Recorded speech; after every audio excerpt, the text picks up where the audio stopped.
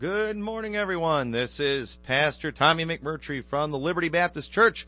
Glad to be back with you today. I tell you, we are only 1 week away from Easter, and I tell you, I hope that you'll come out and give us a visit sometime. We'd love to have you be a part of our Easter service. We would love to see you there that day, and I tell you, I enjoy Easter as much as anything else. I enjoy celebrating the resurrection of Jesus Christ. And what an exciting day that is, and what an exciting story. I love talking about the resurrection. It is very exciting. But right now, we want to go ahead and answer a question for you. I encourage you, again, send us your questions that you may have. You just email them to libertybc2011@att.net, and we would love to try to answer those and give you Bible-based answers for those things. Ask us anything you want, and send us. You can send us anything. If you want to just send us fan mail, hate mail, whatever, we'll take it. And just like to know where you're at and what you're interested in. And so just anytime you can do that, we would love to try to be a blessing that way. And I got a question I want to look at this morning. And this question is from Mark. And he said, you called yourself a fundamental Baptist on a previous show. What does that mean? All right, so fundamental Baptist, what does that mean exactly? Well, first of all, I want to add one adjective to that, and we call ourselves independent fundamental Baptists. Now, what does that mean? Now, first of all, independent fundamental Baptist has nothing to do with getting saved. I do not believe you get saved or get to heaven by being an independent fundamental Baptist. I just want to make that clear right from the get-go. But we use those terms, really, I guess, to identify who we are. Okay, I don't want to be, I don't want it to be a secret who we are and what we believe. I don't mind letting people know who we are and what we stand for. And those terms do mean something. Okay, and first of all, for Baptists, why do we use that term Baptist? Well, there are several what we call Baptist distinctives, things that I guess distinguish us apart from other religions. And first, one of those Baptist distinctives is that the Bible is the final authority of faith and practice. We accept only the Bible as the authority in all matters. We believe the Word of God. We believe it's complete. We believe it is completely, without error, inspired by God. And you know what? If it's not in the Bible, we're not going to preach about it, okay? That's why we don't talk about purgatory. It's not in the Bible. There's a lot of things that have come up in religion that you just can't find in the Bible. We don't teach that you can work your way to heaven because you don't find that in the Bible. In fact, you find the opposite. And so, Bible, final authority. We do not have a Baptist, I guess you could say, a Baptist group somewhere that puts some rules and things together to tell us what to do. We have the Bible, and that's all we need. Our membership is of saved and baptized members. We believe that the church is made up of people who are saved, people who have followed Christ in believers' baptism through immersion. The baptism does not save you, but the baptism is the first step of obedience after salvation. And listen, if you're not willing to be obedient to Christ in the first thing, well, the other things probably aren't going to happen either. And so we believe that baptism is important because baptism, it identifies you with Jesus Christ. And one of these days we might talk more about baptism, but very important thing, we have two ordinances, just believers' baptism and the Lord's Supper or communion. Also, we believe in the autonomy of a local church. Simply stated, the Scriptures give no higher authority than the local congregation of born-again, baptized believers, and we believe that the local church is to be governed by the Word of God, and the local church does not need or does need the Scripture. That's it. And it teaches that the local body rests under the authority, does not rest under the authority of any other earthly group. We do not have a Baptist headquarters somewhere that tells us what to do. That's why we say independent. We do not have a Baptist pope, all right, or Baptist, archbishops or anything like that. Our church is governed by the members of Liberty Baptist Church, and I believe that that's the way it ought to be done. That's why we call ourselves independent. There are other Baptist churches out there, and they might do things a little bit different than we do. And you know what? We've got nothing to say about it because we're independent. Okay? They need to follow the leading of the Holy Spirit and follow the Word of God how they see fit. And if they don't do it right, God will deal with them. Jesus Christ is the head of the church. I'm not the head of any other church, and so I'm not going to tell them what to do. And we're going to teach what the Bible says at our church. And if other places aren't doing that, then they can take that for what it's worth. But we have no authority over any other church, and no other church has any authority over us. We believe in the priesthood of the believer. The Scripture teaches that every believer can, without the aid of priests, go boldly unto the throne of grace. We do not need a priest like they did in the Old Testament. We believe that you have access to God through faith in Jesus Christ, and therefore you can pray anytime. You confess your sins to Him, not to a man. You confess your sins to God. I can't forgive your sins that you've committed against God. I can only forgive you the sins you've committed against me. And the sins that you've committed against God, that's between you and Him. And you can approach the throne of grace boldly without my help as a pastor or without the help of a priest. And we also believe in religious freedom. We do not believe in forcing our religion on other people through government. Now, we proclaim our religion to as many people as we can. We proclaim the gospel. We tell everybody they ought to get saved. They better get saved. We teach that there's a heaven and a hell. But we would never, through government, try to force our religion or have them make laws telling you have to be Baptist. We do not believe in that. And if you become a Baptist and you decide I don't like this anymore and you want to go do something else, well, we're not going to use government to stop you. We're going to try to talk you out of it, but that's about as far as it's going to go. We're going to pray for you, but we would never hold anybody hostage in our church. We believe in the separation of church and state. And we believe that means the government has no business interfering in the operation of the church. We believe in rendering unto Caesar the things that are Caesar's. Okay, we believe, as individuals, you ought to pay your taxes and obey the laws and do all those things.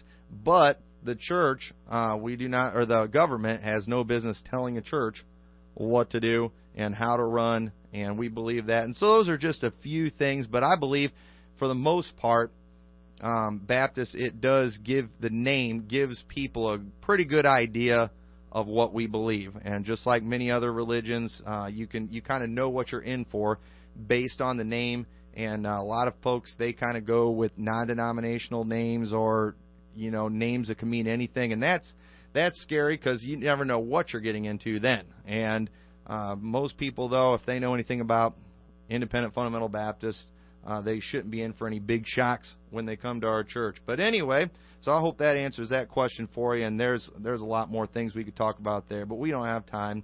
But right now, I want us to go to Psalms 116, verse 15. And it's Psalms 116, verse 15. Read a verse to you. It says, "Precious in the sight of the Lord is the death of His saints." Precious in the sight of the Lord is the death of His saints. Death is something that most people fear, to tell you the truth. They don't like to think about. But the truth is, we're all going to die someday. All right? I'm not trying to be doom and gloomy, but you're going to die one of these days, okay? You don't believe me?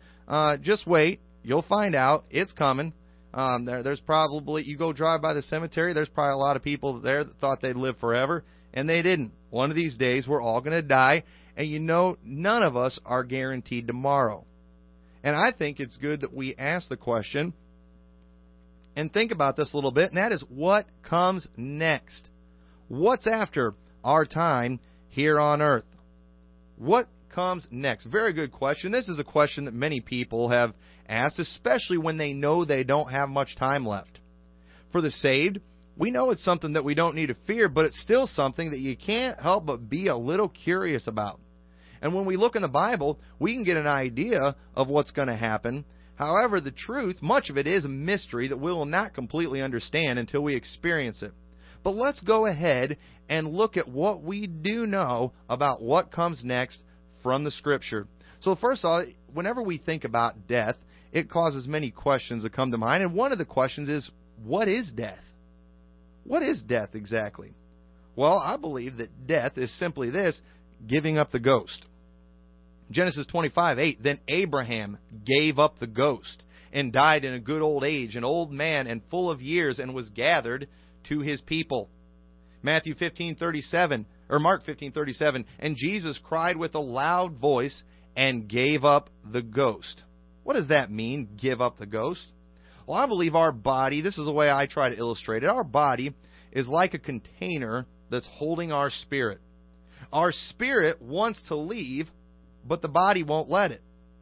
The body, though, eventually gets to the point where it's fragile and broken and cannot hold it any longer, and it just finally has to give up the ghost. Philippians 1:23, Paul said, "For I am in a strait betwixt two, having a desire to depart and to be with Christ, which is far better. Nevertheless, to abide in the flesh is more needful for you." Paul said, I want to go to heaven. But he said, right now I have to stay in the flesh. My spirit has to stay in the flesh. That's better for you. And I want to go to heaven too, but not right now, okay? And the truth is, my body won't let my spirit go to heaven right now. I have this thing called a survival instinct. And so things that could potentially take my life, I tend to stay away from those things because I have that survival instinct. My body wants to hang on to this spirit, but one of these days it's going to leave. Maybe through a terrible accident where I get hurt and I'm just in so much pain. And finally, my spirit, it's going to leave this body. And when your spirit leaves your body, you're done for, you're dead. That's it. And that's what happens when people die. Their spirit leaves their body. This body that we have, it's just a shell. It's just a house for our spirit. And so I believe death is simply giving up the ghost.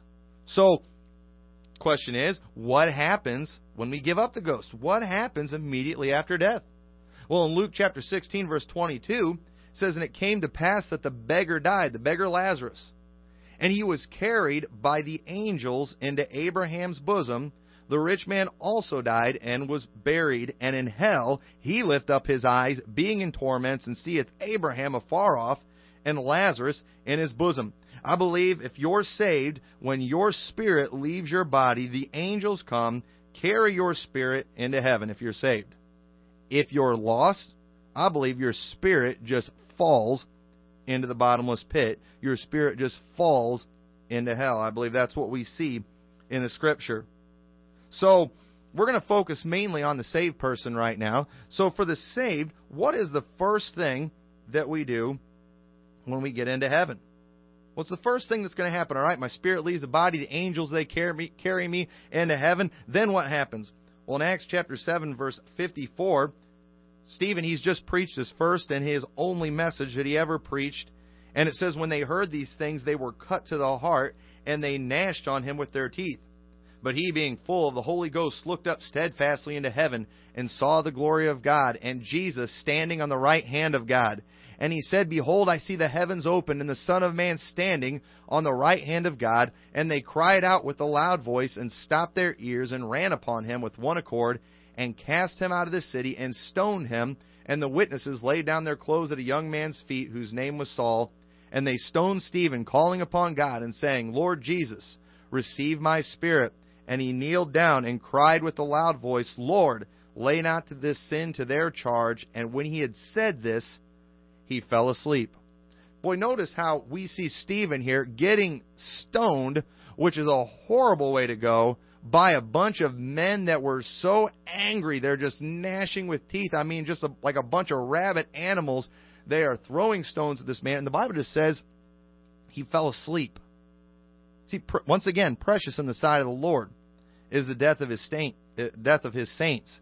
We see here in this story that he sees Jesus Christ. He gets a glimpse while he is still on earth. And I believe the first thing that happens when we get saved, there's many scriptures we can look at, but I don't believe we appear before the pearly gates greeted by St. Peter. Y'all have heard all those stories before.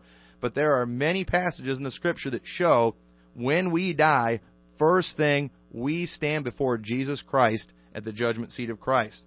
First person we're going to see is Jesus Christ, and we're going to be judged by Jesus Christ. In 2 Corinthians chapter 5 and verse 6, "Therefore we all are always confident, knowing this, whilst we are at home in the body, we are absent from the Lord. For we walk by faith, not by sight. We are confident, I say, and willing rather to be absent from the body and to be present with the Lord. Wherefore we labor that whether present or absent, we may be accepted of him. For we must all appear before the judgment seat of Christ, that everyone may receive the things done in his body according to that he hath done, whether it be good or bad. You see that? We're going to appear before the judgment seat of Christ. That is the first thing. While we are home in the body, we're absent from the Lord. But to be absent from the body, when your spirit leaves this body, it will appear in the presence of Jesus Christ at the throne of God, at the judgment seat of Christ. And we are going to be judged. So what all takes place at the judgment seat of Christ? And we don't have time to go into all the verses about the judgment seat of Christ.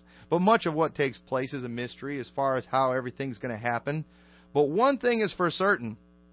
All those who stand before the judgment seat of Christ will make it into heaven, thanks to, not their works, the blood of Christ. Romans chapter 3, verse 20. Therefore, by the deeds of the law, there shall no flesh be justified in his sight. For by the law is the knowledge of sin. All right, so all of you out there that think you're so good, you're going to heaven, all right, you're wrong. By the deeds of the law, no flesh will be justified in his sight. Your righteousness is a filthy rag. You're not that great.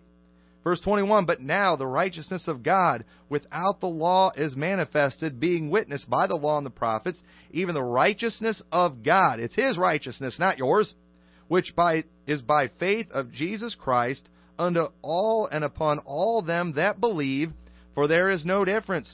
For all have sinned and come short of the glory of God, being justified freely by his grace through the redemption that is in Christ Jesus, whom God hath set forth to be a propitiation through faith in his blood, to declare his righteousness for the remission of sins that are past through the forbearance of God. When you stand before Christ at the judgment seat of Christ, you're going to make it into heaven, but it has nothing to do with your good works. It has everything to do with the blood that Jesus Christ shed for you. And I'm telling you right now, if you're going to go to heaven, you must believe on the Lord Jesus Christ. You must be born again. It's his sacrifice that paid for your sins. It's his blood that cleanses you from your sin. And you must believe in the Lord to be saved. Stop trying to get there on your own good works. Stop trying to get there through religion. I just explained what independent fundamental Baptist is, but you can be the best independent fundamental Baptist out there and still be on your way to hell if you've never believed in the Lord Jesus Christ. That's not what saves you. I wish people could get that through their head, but they're not reading their Bible. So a lot of people are going to struggle with that, and they're going to keep pursuing good works that doesn't do anything. But I'm going to stand before God someday, and he is going to allow me, that I know I'm a sinner, and he is going to allow me to go into heaven. Why? Because of the blood of Jesus Christ. Because of the sacrifice that he paid on Mount Calvary for me. And I'm so thankful for that, because I'm telling you right now, if it was just about my works, I wouldn't make it. And we're going to look at a judgment in a little bit that's about works. And we're going to see what happens to everybody at that judgment. But also, another question that comes. So, all right, judgment. I'm allowed into heaven. So, what about my loved ones who are there? Will I be able to find my loved ones that have already died? And I don't know how everything's going to work in heaven, but I do know this. We're not just going to be sitting around on a cloud strumming a harp. See, the truth is, saved people don't really die. Matthew 22, verse 31. But as touching the resurrection of the dead, have ye not read that which was spoken unto you by God, saying, I am the God of Abraham, the God of Isaac, and the God of Jacob. Remember, God said this to Moses. And then Jesus says, God is not the God of the dead, but of the living. And when the multitude heard this, they were astonished at his doctrine. Those who are saved, while your physical body will die, your spirit goes on to live forever. We don't really die, because this body, it really is nothing. All right? If you have a body without a spirit, that body is worthless. It can't do anything. That body is not who you really are. That's why when my body dies and my spirit goes on to heaven, they can take my body and they can go bury it and put it in the ground. That's fine. It's not going to do me or anybody any good once I'm dead. So we also see, we see in John 11:25, Jesus said unto her, I am the resurrection and the life. He that believeth in me, though he were dead, yet shall he live. and whosoever liveth and believeth in me shall never die. Believest thou this? He said this right before he raised Lazarus from the dead. Now let me ask you a question. We all believe that Jesus resurrected Lazarus. He came back to life after he'd been dead for 4 days. After his body began to stink, Jesus raised him from the dead. Now let me ask you a question. Did Lazarus die again? Well, yeah. Of course he did. His body eventually died again. But why did Jesus say that those who believe would never die? He wasn't talking about the physical body. He was talking about the spirit. Jesus Christ raised Lazarus from the dead, not so he could just bring a dead man back to life, but it was to prove that he had the power to raise a spirit, that he could raise man from the dead, to prove that he had the power of resurrection, to prove that he was God. It was to prove who he was. Jesus, he wasn't impressed or excited about raising somebody from the dead, because they eventually died again later. He didn't come to earth to resurrect people from the dead physically. He did it to resurrect people from the dead spiritually. And he did the physical resurrections to show who he was, to show that he could resurrect someone spiritually. But all the people that Jesus raised from the dead eventually died again physically later. But all those who have ever been resurrected spiritually, they will never die. It will never happen. So, truth is, after those who are saved, they're still alive.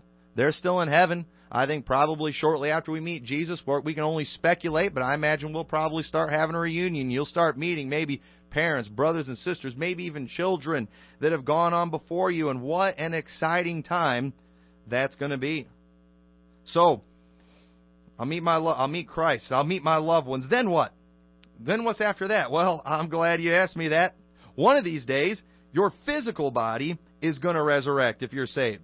The truth is, there are some that's not even going to see death. 1 Corinthians chapter 15, verse 51 says, "Behold, I show you a mystery. We shall not all sleep." All right? That's talking about dying. "But we shall all be changed in a moment, in the twinkling of an eye, at the last trump. For the trumpet shall sound, and the dead shall be raised incorruptible, and we shall be changed. For this corruptible must put on incorruption, and this mortal must put on immortality. So when this corruptible shall have put on incorruption, and this mortal shall have put on immortality, then shall be brought to pass the saying that is written, Death is swallowed up in victory. O death, where is thy sting? O grave, where is thy victory? The sting of death is sin, and the strength of sin is the law. But thanks be to God, which giveth us the victory through our Lord Jesus Christ. Therefore, my beloved brethren, be ye steadfast, unmovable, always abounding in the work of the Lord, for as much as ye know that your labor is not in vain in the Lord." What an exciting passage that is. Listen, the Lord, we don't know when He's going to come back, but one of these days He's coming back. And in 1 Thessalonians chapter 4, we see that those who are alive and remain shall be caught up together with them in the clouds to meet the Lord in the air, and so shall we ever be with the Lord. And if you die before the return of Christ, they're going to take your body. If I die before the return of Christ, they're going to take my body and they're going to put it in the ground somewhere. And one of these days, when Christ returns in the clouds, that grave is going to open up, and I'm coming out of that grave. But I'm coming out different. I'm not coming out like a zombie like you see on TV. I'm coming out changed, a body like Christ, one incorruptible, one without sin. That's what I have to look forward to. And so then, what comes after that? Well, Revelation 21 verse 1 says, "And I saw a new heaven and a new earth, for the first heaven and the first earth were passed away, and there was no more sea. And I, John, saw the holy city, New Jerusalem, coming down from God out of heaven, prepared as a bride adorned for her husband. And I heard a great voice out of heaven saying, Behold, the tabernacle of God is with men, and He will dwell with them, and they shall be His people. And God Himself shall be with them, and be their God. And God shall wipe away all tears from their eyes. And there shall be no more death, neither sorrow nor crying, neither shall there be any more pain, for the former things are passed away." I am looking forward to that. I don't like pain. I don't like crying. I don't like any of those things. And one of these days, those will be a thing of the past. The tears will be wiped away. It will only be joy. There will be no more sin, no more sorrow, no more sadness. That is what we have to look forward to if you're saved today. So, what comes next? What's after that? I don't know. But I'm excited about it. The little that we do know about eternity is so wonderful. And I tell you, we shouldn't be fearing death. We shouldn't be fearing death at all. What we ought to be doing is preparing for it. Understanding that we are going to stand before Christ someday, and we want to be able, we want to accomplish something while we're here on this earth. This is our chance to do something for God. This is our chance to make a difference. And I tell you, we need to do our best. And if you're saved today, boy, you have so much to look forward to. But if you're lost, what about the lost? Well, Revelation chapter 20, verse 11, we see another throne. It says, "And I saw a great white throne, and him that sat on it, from whose face the earth and the heaven fled away. And there was found no place for them. And I saw the dead, small and great, stand before God, and the books were opened. And another book was opened, which is the book of life. And the dead were judged out of those things which were written in the books according to their works." Those of you that are trying to work your way to heaven, pay very close attention. At the great white throne, you are going to be judged according to your works. Verse 13, "And the sea gave up the dead which were in it, and death and hell delivered up the dead which were in them, and they were judged, every man according to their works. And death and hell were cast into the lake of fire. This is the second death. And whosoever was not found written in the book of life was cast in the lake of fire." These are the dead. Their names are not in the book of life. And they all are cast into the lake of fire. That is what's coming for those who are lost. Those who have not believed in the Lord Jesus Christ. Those who have not trusted in His salvation. There is nothing for you to look forward to but a lake of fire. And I don't say that with a vengeful attitude. I'm not trying to say this to be mean. I'm saying this because it's the truth. It's like, well, you're just trying to scare us. Yes, therefore, knowing the terror of the Lord, we persuade men. There is a hell. There is a penalty for sin. You don't think your sin's a big deal? Well, then why did Jesus Christ die such a horrible death on the cross? It was because our sin is a big deal. We are an unclean, filthy people, and our only hope is in the grace and the mercy of Jesus Christ. And our God is a just God. He is a holy God. He cannot allow something as unclean and dirty as us in His presence. Something had to be done to cleanse us, and the only thing that could be done that could clean us up was the blood of Christ had to be shed. And Jesus Christ shed His blood on the cross of Calvary for us. And if we'll put our faith and trust in Him, the Bible says He will save us. His blood can cleanse us from all sin. And when we stand before God someday at the judgment seat of Christ, we're going to be judged according to His works, that we're good. And we will be allowed access into heaven. And I thank God for that. And if you've never trusted Christ as your Savior, I hope you'll believe in the Lord Jesus Christ. He's your only hope for salvation.